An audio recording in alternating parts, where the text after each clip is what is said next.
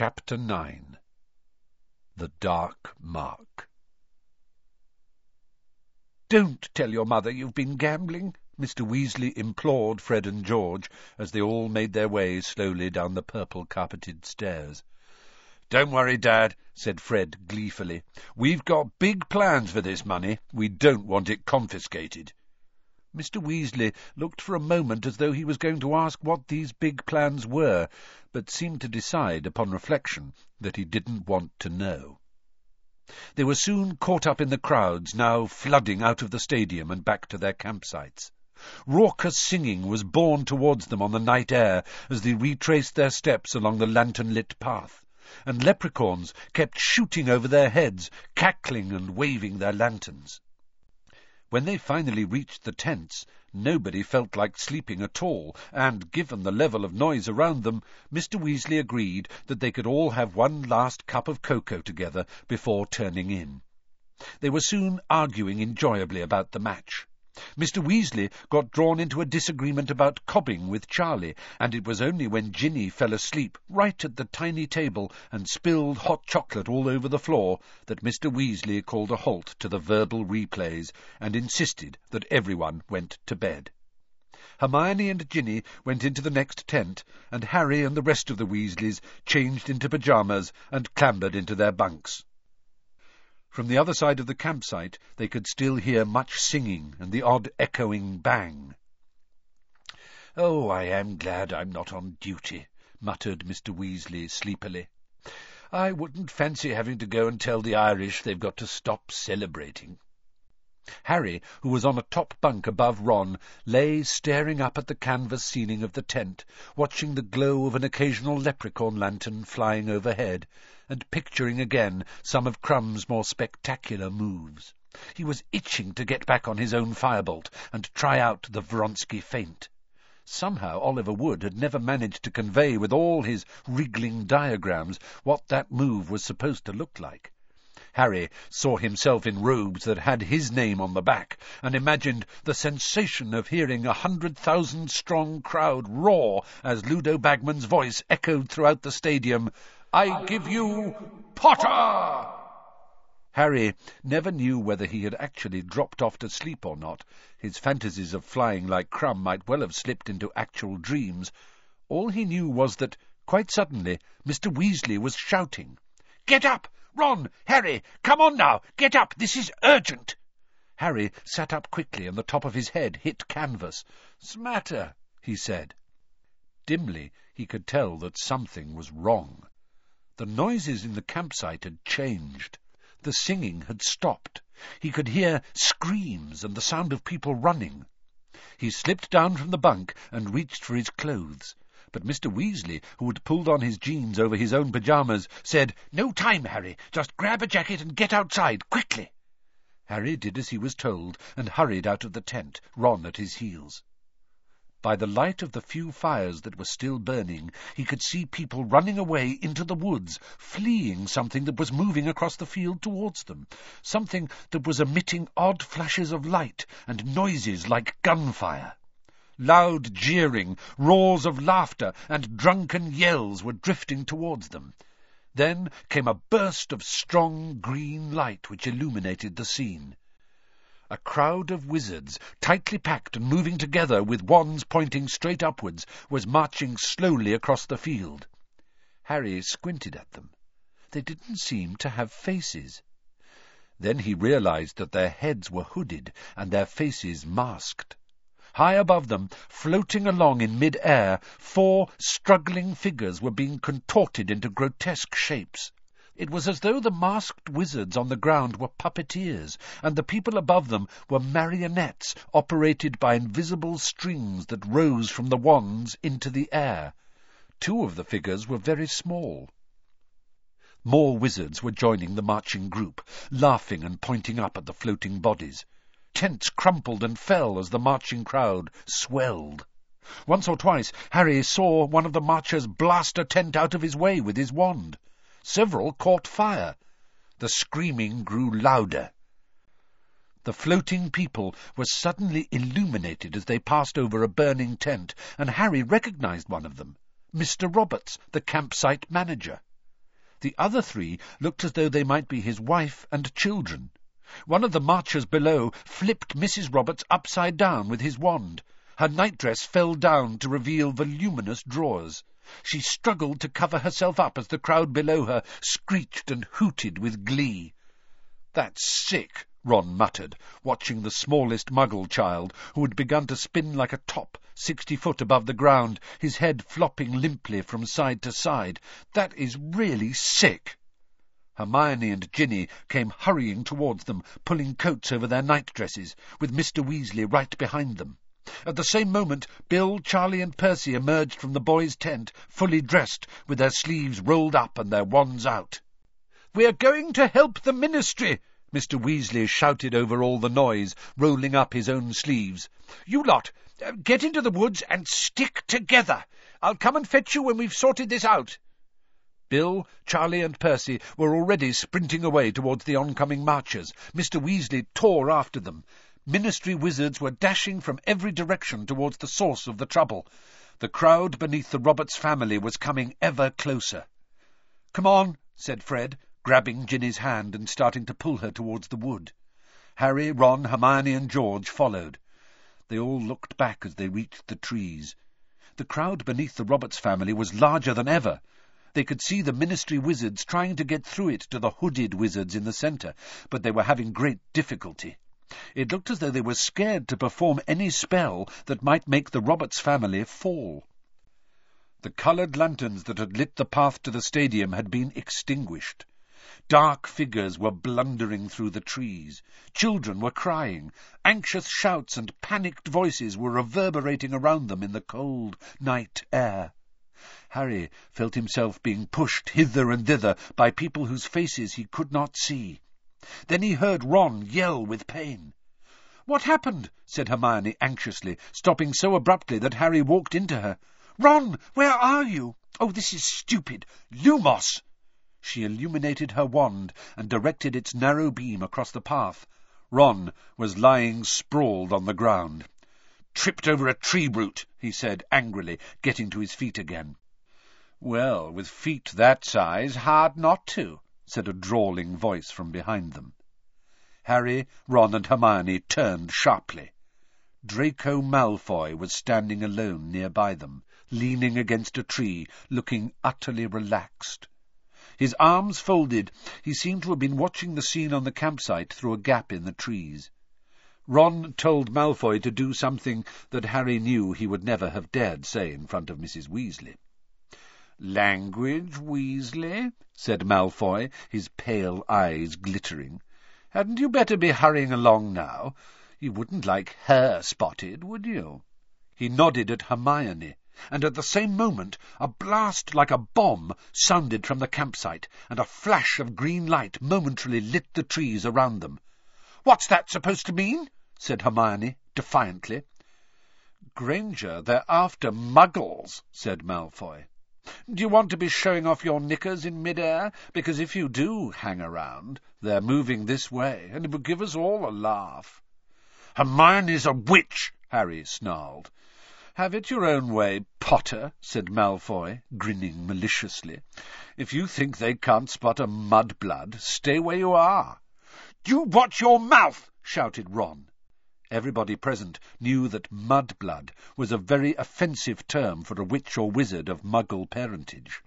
"Never mind, Ron," said Hermione quickly, seizing Ron's arm to restrain him as he took a step towards Malfoy. There came a bang from the other side of the trees that was louder than anything they had heard.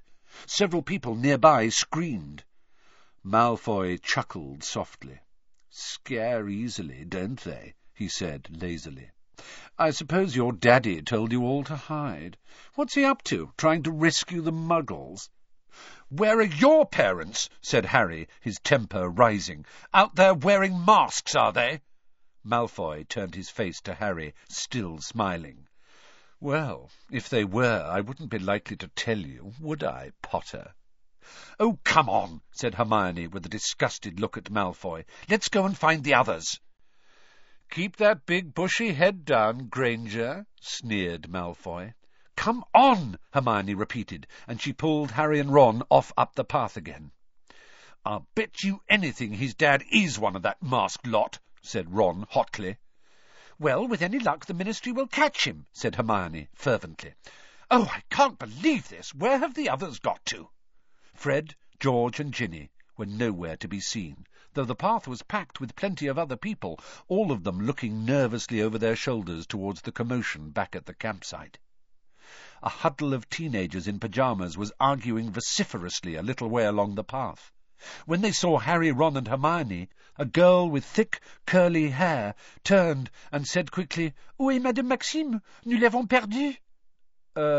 What?" said Ron. "Oh." The girl who had spoken turned her back on him, and as they walked on, they distinctly heard her say, "Hogwarts." "Beauxbatons," muttered Hermione. "Sorry?" said Harry. "They must go to Beauxbatons," said Hermione. "You know, Beauxbatons Academy of Magic. I read about it in An Appraisal of Magical Education in Europe." "Oh, yeah, right," said Harry.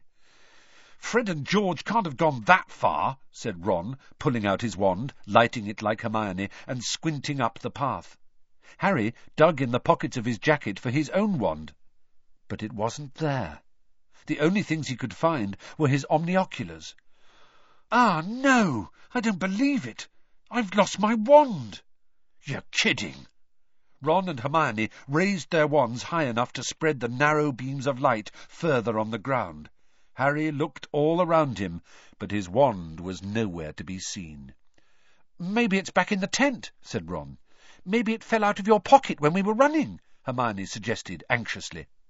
"Yeah," said Harry, "maybe." He usually kept his wand with him at all times in the wizarding world, and finding himself without it in the midst of a scene like this made him feel very vulnerable. A rustling noise made all three of them jump. Winky, the house elf, was fighting her way out of a clump of bushes nearby. She was moving in a most peculiar fashion, apparently with great difficulty. It was as though someone invisible was trying to hold her back.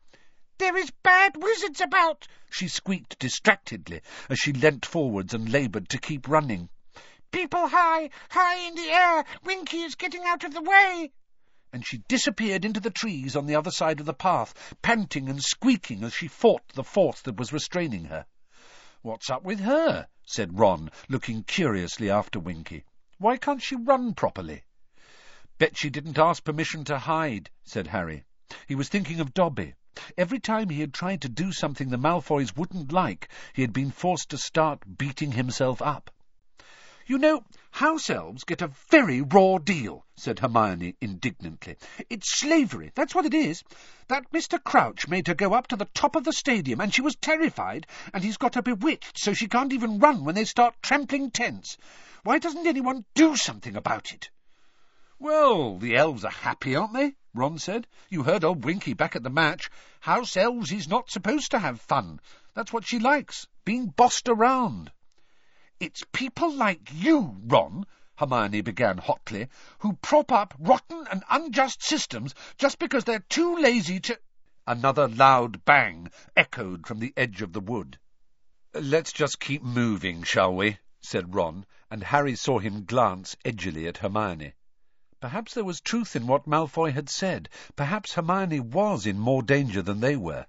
They set off again, Harry still searching his pockets, even though he knew his wand wasn't there. They followed the dark path deeper into the wood, still keeping an eye out for Fred, George and Ginny. They passed a group of goblins who were cackling over a sack of gold they had undoubtedly won betting on the match, and who seemed quite unperturbed by the trouble on the campsite. Further still along the path they walked into a patch of silvery light, and when they looked through the trees they saw 3 tall and beautiful Veela, standing in a clearing, surrounded by a gaggle of young wizards, all of whom were talking very loudly. "I pull down about 100 sacks of galleons a year," one of them shouted. "I'm a dragon killer for the Committee of the Disposal of Dangerous Creatures." "No, you're not," yelled his friend. "You're a dishwasher at the Leaky Cauldron, but I'm a vampire hunter. I've killed about 90 so far." A third young wizard, whose pimples were visible even by the dim silvery light of the Veela, now cut in. "I'm about to become the youngest ever Minister for Magic, I am." Harry snorted with laughter. He recognised the pimply wizard. His name was Stan Shunpike, and he was in fact a conductor on the triple-decker night bus. He turned to tell Ron this, but Ron's face had gone oddly slack, and the next second Ron was yelling, "Did I tell you I've invented a broomstick that'll reach Jupiter?" "Honestly," said Hermione again, and she and Harry grabbed Ron firmly by the arms, wheeled him around, and marched him away. By the time the sounds of the Veela and their admirers had faded completely, they were in the very heart of the wood. They seemed to be alone now. Everything was much quieter. Harry looked around. "I reckon we can just wait here, you know. We'll hear anyone coming a mile off." The words were hardly out of his mouth when Ludo Bagman emerged from behind a tree right ahead of them. Even by the feeble light of the 2 wands, Harry could see that a great change had come over Bagman. He no longer looked buoyant and rosy-faced. There was no more spring in his step. He looked very white and strained. "Who's that?" he said, blinking down at them, trying to make out their faces. "What are you doing in here, all alone?" They looked at each other, surprised. "Well, there's a sort of riot going on," said Ron. Bagman stared at him. "What?" "On the campsite. Some people have got hold of a family of muggles." Bagman swore loudly. "Damn them!" he said, looking quite distracted, and without another word he disapparated with a small pop. "Not exactly on top of things, Mr. Bagman, is he?" said Hermione, frowning. "He was a great beater, though," said Ron, leading the way off the path into a small clearing and sitting down on a patch of dry grass at the foot of a tree. "The Wimborne Wasps won the league 3 times in a row while he was with them." He took his small figure of Crumb out of his pocket, set it down on the ground, and watched it walk around for a while. Like the real Crumb, the model was slightly duck-footed and round-shouldered, much less impressive on his splayed feet than on his broomstick. Harry was listening out for noise from the campsite. Everything still seemed quiet. Perhaps the riot was over. "I hope the others are okay," said Hermione after a while. "They'll be fine," said Ron. "Imagine if your dad catches Lucius Malfoy," said Harry, sitting down next to Ron and watching the small figure of Crumb slouching over the fallen leaves. "He's always said he'd like to get something on him." "That'd wipe the smirk off old Draco's face all right," said Ron. "Those poor muggles, though," said Hermione nervously. "What if they can't get them down?" "They will," said Ron reassuringly. "They'll find a way." "Mad, though, to do something like that when the whole Ministry of Magic's out here tonight," said Hermione. "I mean, how do they expect to get away with it? Do you think they've been drinking, or are they just—" But she broke off abruptly and looked over her shoulder. Harry and Ron looked quickly around too. It sounded as though someone was staggering towards their clearing. They waited, listening to the sounds of the uneven steps behind the dark trees, but the footsteps came to a sudden halt. "Hello?" called Harry. There was silence. Harry got to his feet and peered around the tree. It was too dark to see very far, but he could sense somebody standing just beyond the range of his vision. "Who's there?" he said. And then, without warning, the silence was rent by a voice unlike any they had heard in the wood, and it uttered, not a panicked shout, but what sounded like a spell. "Mors Mordre!" And something vast, green and glittering, erupted from the patch of darkness Harry's eyes had been struggling to penetrate. It flew up over the treetops and into the sky. "What the—" gasped Ron, as he sprang to his feet again, staring up at the thing that had appeared. For a split second, Harry thought it was another leprechaun formation. Then he realized that it was a colossal skull, composed of what looked like emerald stars, with a serpent protruding from its mouth like a tongue. As they watched, it rose higher and higher, blazing in a haze of greenish smoke, etched against the black sky like a new constellation. Suddenly, the wood all around them erupted with screams. Harry didn't understand why, but the only possible cause was the sudden appearance of the skull, which had now risen high enough to illuminate the entire wood, like some grisly neon sign. He scanned the darkness for the person who had conjured the skull, but he couldn't see anyone. "Who's there?"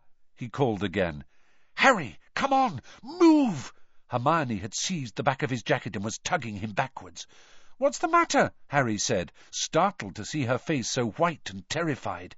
"It's the Dark Mark, Harry," Hermione moaned, pulling him as hard as she could. "You know whose sign?" "Voldemort's? Harry, come on!" Harry turned. Ron was hurriedly scooping up his miniature crumb. The three of them started across the clearing, but before they had taken more than a few hurried steps, a series of popping noises announced the arrival of 20 wizards, appearing from thin air surrounding them. Harry whirled around, and in a split second he registered one fact. Each of these wizards had his wand out, and every wand was pointing right at himself, Ron, and Hermione. Without pausing to think, he yelled, "Duck!" He seized the other two and pulled them down onto the ground. "Stupefy!" roared 20 voices. There was a blinding series of flashes, and Harry felt the hair on his head ripple as though a powerful wind had swept the clearing. Raising his head a fraction of an inch, he saw jets of fiery red light flying over them from the wizards' wands, crossing each other, bouncing off tree trunks, rebounding into the darkness. "Stop!" yelled a voice he recognized. "Stop! That's my son!" Harry's hair stopped blowing about. He raised his head a little higher. The wizard in front of him had lowered his wand. He rolled over and saw Mr. Weasley striding towards them, looking terrified. "Ron! Harry!" His voice sounded shaky. "Hermione! Are you all right?" "Out of the way, Arthur," said a cold, curt voice. It was Mr. Crouch. He and the other Ministry wizards were closing in on them. Harry got to his feet to face them. Mr. Crouch's face was taut with rage. "Which of you did it?" he snapped, his sharp eyes darting between them. "Which of you conjured the Dark Mark?" "We didn't do that," said Harry, gesturing up at the skull. "We didn't do anything," said Ron, who was rubbing his elbow and looking indignantly at his father. "What did you want to attack us for?" "Do not lie, sir!" shouted Mr. Crouch. His wand was still pointing directly at Ron, and his eyes were popping. He looked slightly mad. "You have been discovered at the scene of the crime." "Barty," whispered a witch in a long woolen dressing-gown. "They're kids, Barty. They'd never have been able to—" "Where did the mark come from, you three?" said Mr. Weasley quickly. "Over there," said Hermione shakily, pointing at the place where they had heard the voice. "There was someone behind the trees. They shouted words, an incantation." "Oh, stood over there, did they?" said Mr. Crouch, turning his popping eyes on Hermione now, disbelief etched all over his face. "Said an incantation, did they? You seem very well informed about how that mark is summoned, missy." But none of the Ministry wizards, apart from Mr. Crouch, seemed to think it remotely likely that Harry, Ron, or Hermione had conjured the skull. On the contrary, at Hermione's words, they had raised all their wands again, and were pointing in the direction she had indicated, squinting through the dark trees. "We're too late," said the witch in the woolen dressing-gown, shaking her head. "They'll have disapparated." "I don't think so," said a wizard with a scrubby brown beard. It was Amos Diggory, Cedric's father. "Our stunners went right through those trees. There's a good chance we got them." "Amos, be careful," said a few of the wizards warningly, as Mr. Diggory squared his shoulders, raised his wand, marched across the clearing, and disappeared into the darkness. Hermione watched him vanish with her hands over her mouth. A few seconds later they heard Mr. Diggory shout, "Yes, we got them. There's someone here. Unconscious. But blimey!" "You've got someone?" shouted Mr. Crouch, sounding highly disbelieving. Who is it?" They heard snapping twigs, the rustling of leaves, and then crunching footsteps as Mr. Diggory re-emerged from behind the trees. He was carrying a tiny, limp figure in his arms. Harry recognised the tea-towel at once. It was Winky. Mr. Crouch did not move or speak as Mr. Diggory deposited Mr. Crouch's elf on the ground at his feet. The other Ministry wizards were all staring at Mr. Crouch. For a few seconds Crouch remained transfixed, his eyes blazing in his white face as he stared down at Winky. Then he appeared to come to life again. "This cannot be," he said jerkily. "No." He moved quickly around Mr. Diggory and strode off towards the place where he had found Winky. "No point, Mr. Crouch," Mr. Diggory called after him. "There's no one else there." But Mr. Crouch did not seem prepared to take his word for it.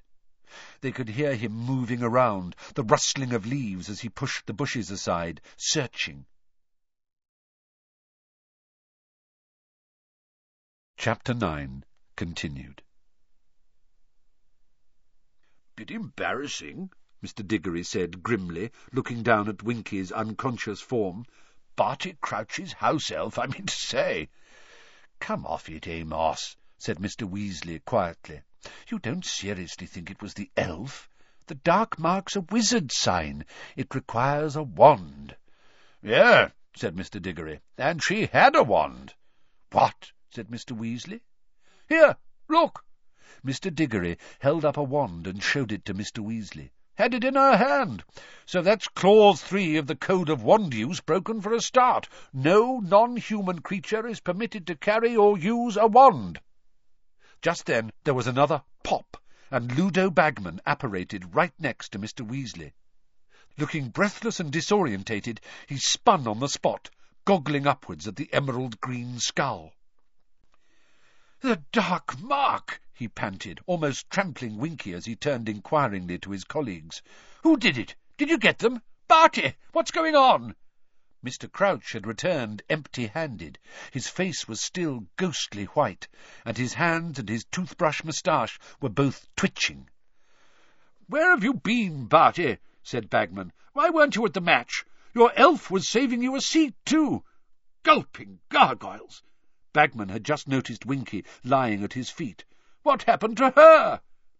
"I have been busy, Ludo," said Mr. Crouch, still talking in the same jerky fashion, barely moving his lips, "and my elf has been stunned."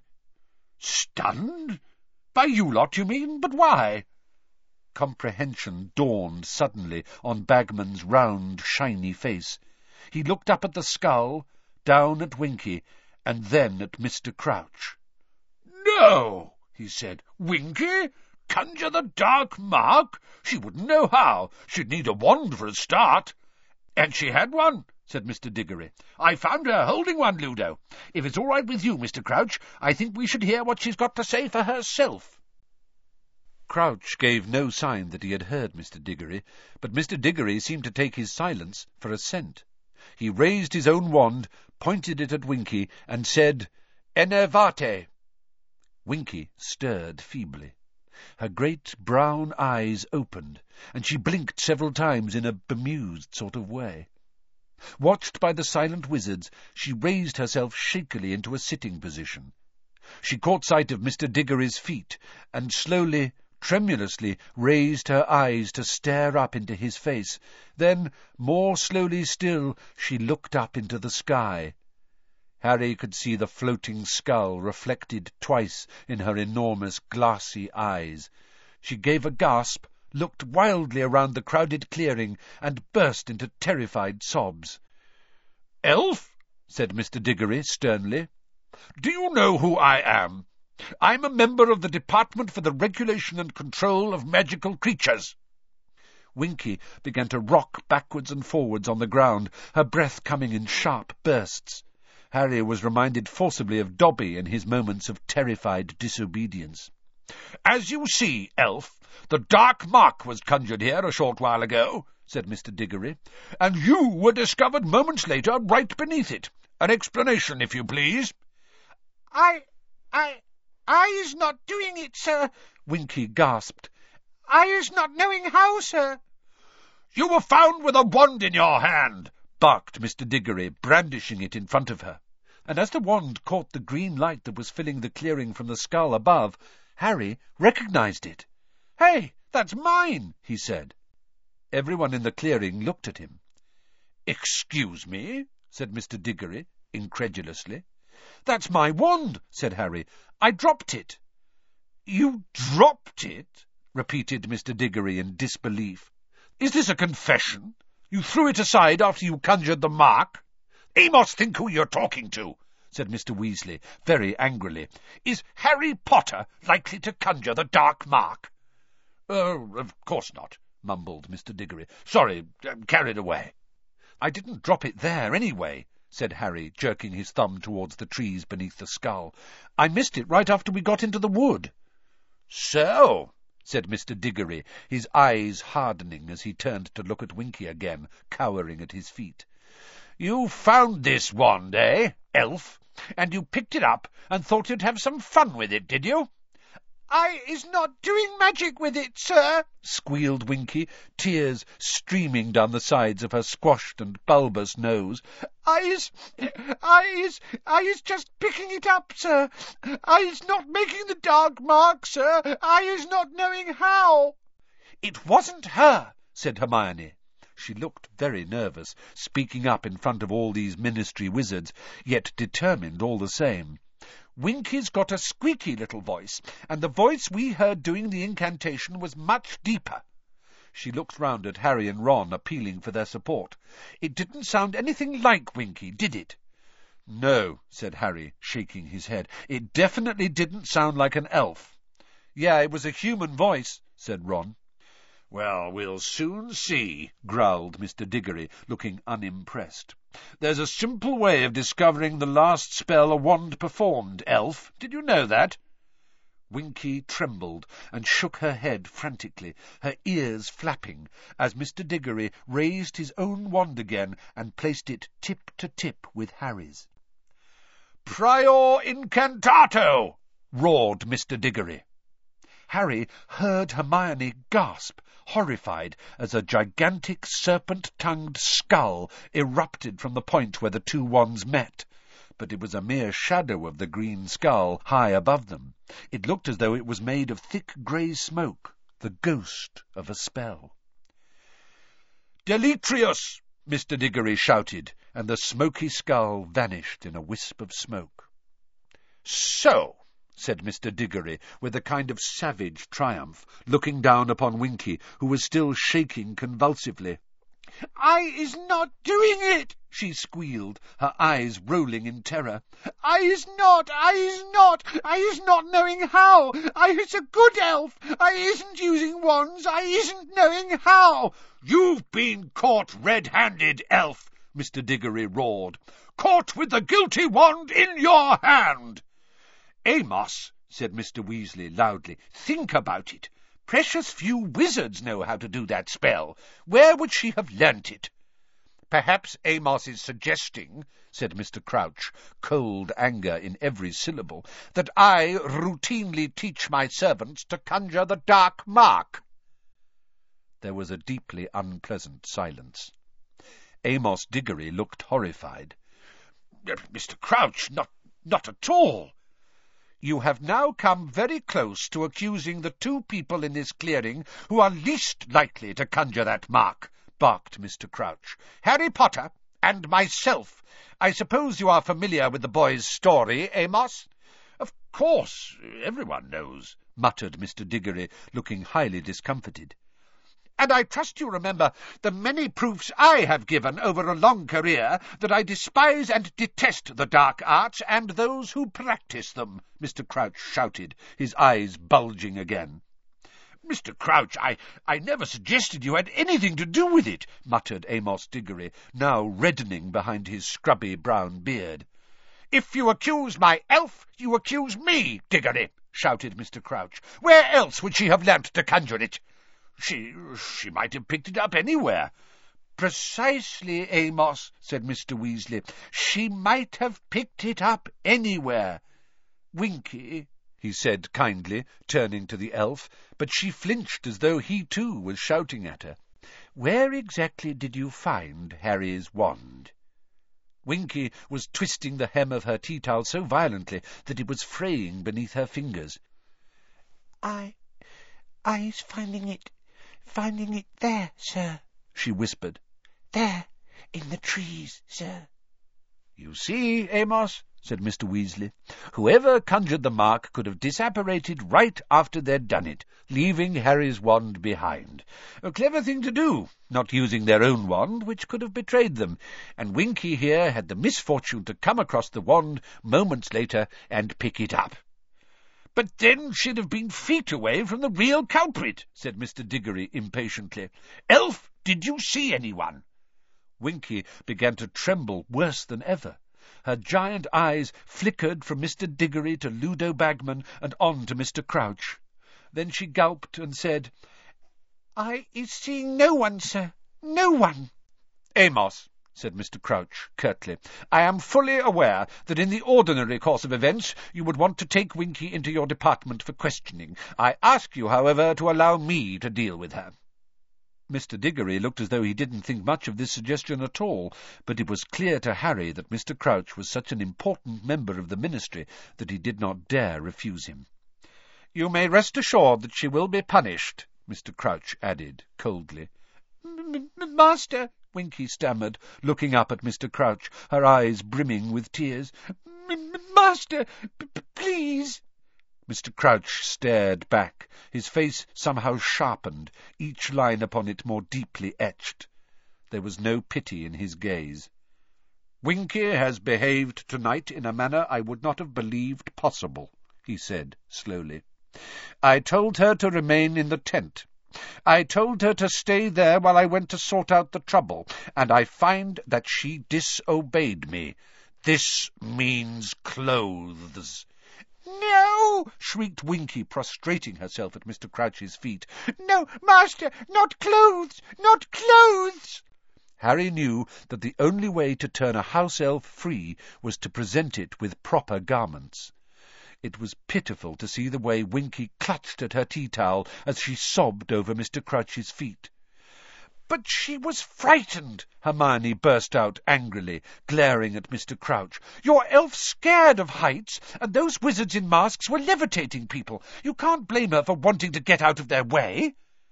Mr. Crouch took a step backwards, freeing himself from contact with the elf, whom he was surveying as though she was something filthy and rotten that was contaminating his overshined shoes.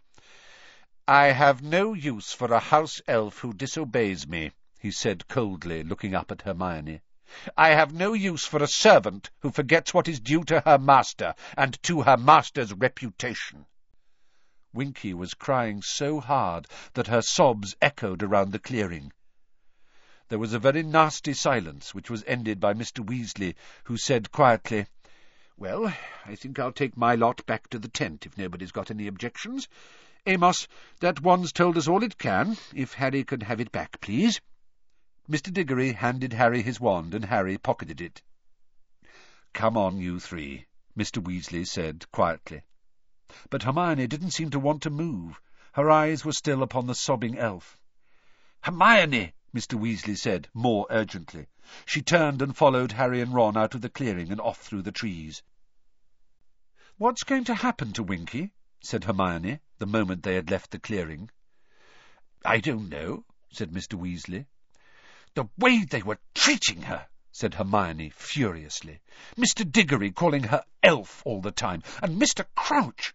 He knows she didn't do it, and he's still going to sack her. He didn't care how frightened she'd been or how upset she was. It was like she wasn't even human." "Well, she's not," said Ron. Hermione rounded on him. "That doesn't mean she hasn't got feelings, Ron. It's disgusting the way—" "Hermione, I agree with you," said Mr. Weasley quickly, beckoning her on. "But now is not the time to discuss elf rights. I want to get back to the tent as fast as we can. What happened to the others?" "We lost them in the dark," said Ron. "Dad, why was everyone so uptight about that skull thing?" "I'll explain everything back at the tent," said Mr. Weasley tensely. But when they reached the edge of the wood, their progress was impeded.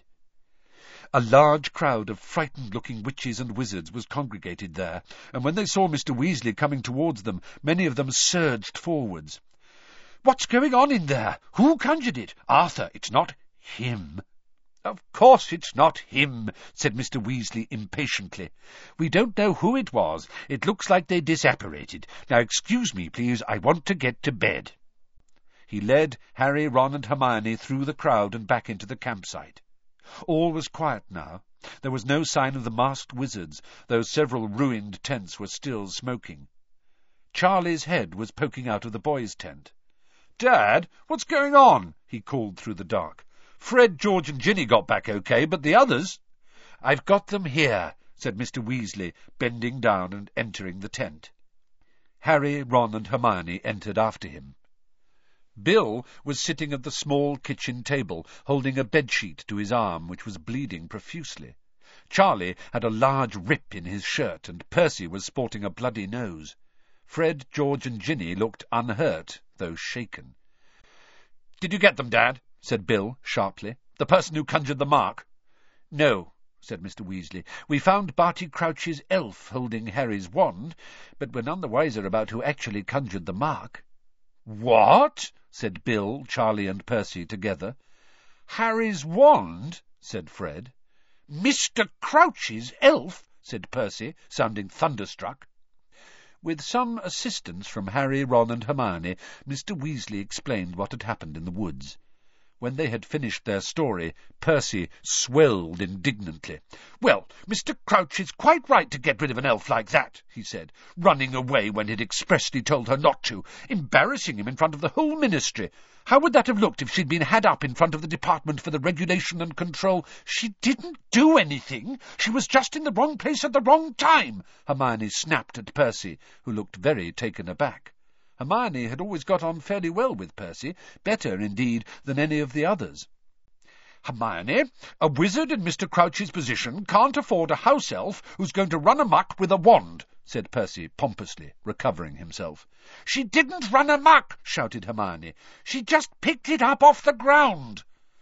"Look, can someone just explain what that skull thing was?" said Ron impatiently. "It wasn't hurting anyone. Why is it such a big deal?" "I told you it's you-know-who's symbol, Ron," said Hermione, before anyone else could answer. "I read about it in The Rise and Fall of the Dark Arts." "And it hasn't been seen for 13 years, said Mr. Weasley quietly. "Of course people panicked. It was almost like seeing you-know-who back again." "I don't get it," said Ron, frowning. "I mean, it's still only a shape in the sky." "Ron, you-know-who and his followers sent the dark mark into the air whenever they killed," said Mr. Weasley.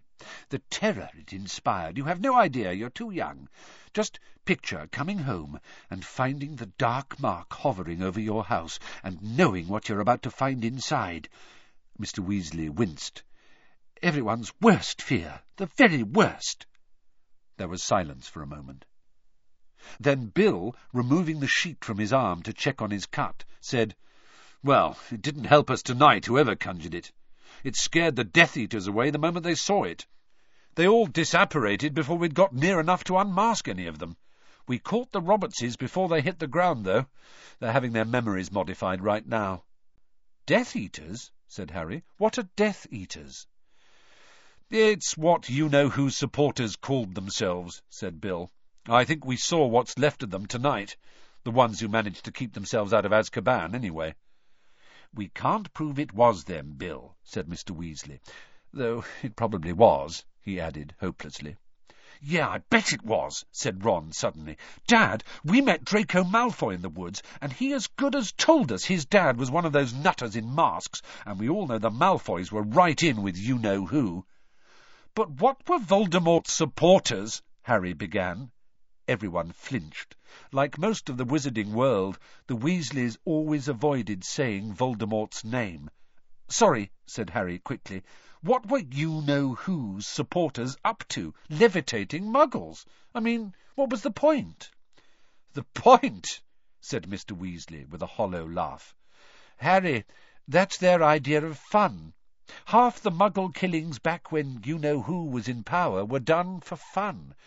I suppose they had a few drinks tonight and couldn't resist reminding us all that lots of them are still at large. A nice little reunion for them," he finished disgustedly. "But if they were the Death Eaters, why did they disapparate when they saw the dark mark?" said Ron. "They'd have been pleased to see it, wouldn't they?" "Use your brains, Ron," said Bill. "If they really were Death Eaters, they worked really hard to keep out of Azkaban when you-know-who lost power and told all sorts of lies about him, forcing them to kill and torture people. I bet they'd be even more frightened than the rest of us to see him come back. They denied they'd ever been involved with him when he lost his powers and went back to their daily lives. I don't reckon he'd be over-pleased with them, do you?" "So whoever conjured the dark mark," said Hermione slowly, "were they doing it to show support for the Death Eaters, or to scare them away?" "Your guess is as good as ours, Hermione," said Mr. Weasley. "But I'll tell you this. It was only the Death Eaters who ever knew how to conjure it. I'd be very surprised if the person who did it hadn't been a Death Eater once, even if they're not now. Listen, it's very late, and if your mother hears what's happened, she'll be worried sick. We'll get a few more hours' sleep, and then try and get an early portkey out of here." Harry got back into his bunk with his head buzzing. He knew he ought to feel exhausted. It was nearly 3 a.m, but he felt wide awake and worried. 3 days ago, it felt like much longer, but it had only been 3 days, he had awoken with his scar burning, and tonight, for the first time in 13 years, Lord Voldemort's mark had appeared in the sky. What did these things mean? He thought of the letter he had written to Sirius before leaving Privet Drive. Would Sirius have got it yet? When would he reply? Harry lay looking up at the canvas, but no flying fantasies came to him now to ease him to sleep, and it was a long time after Charlie's snores filled the tent that Harry finally dozed off.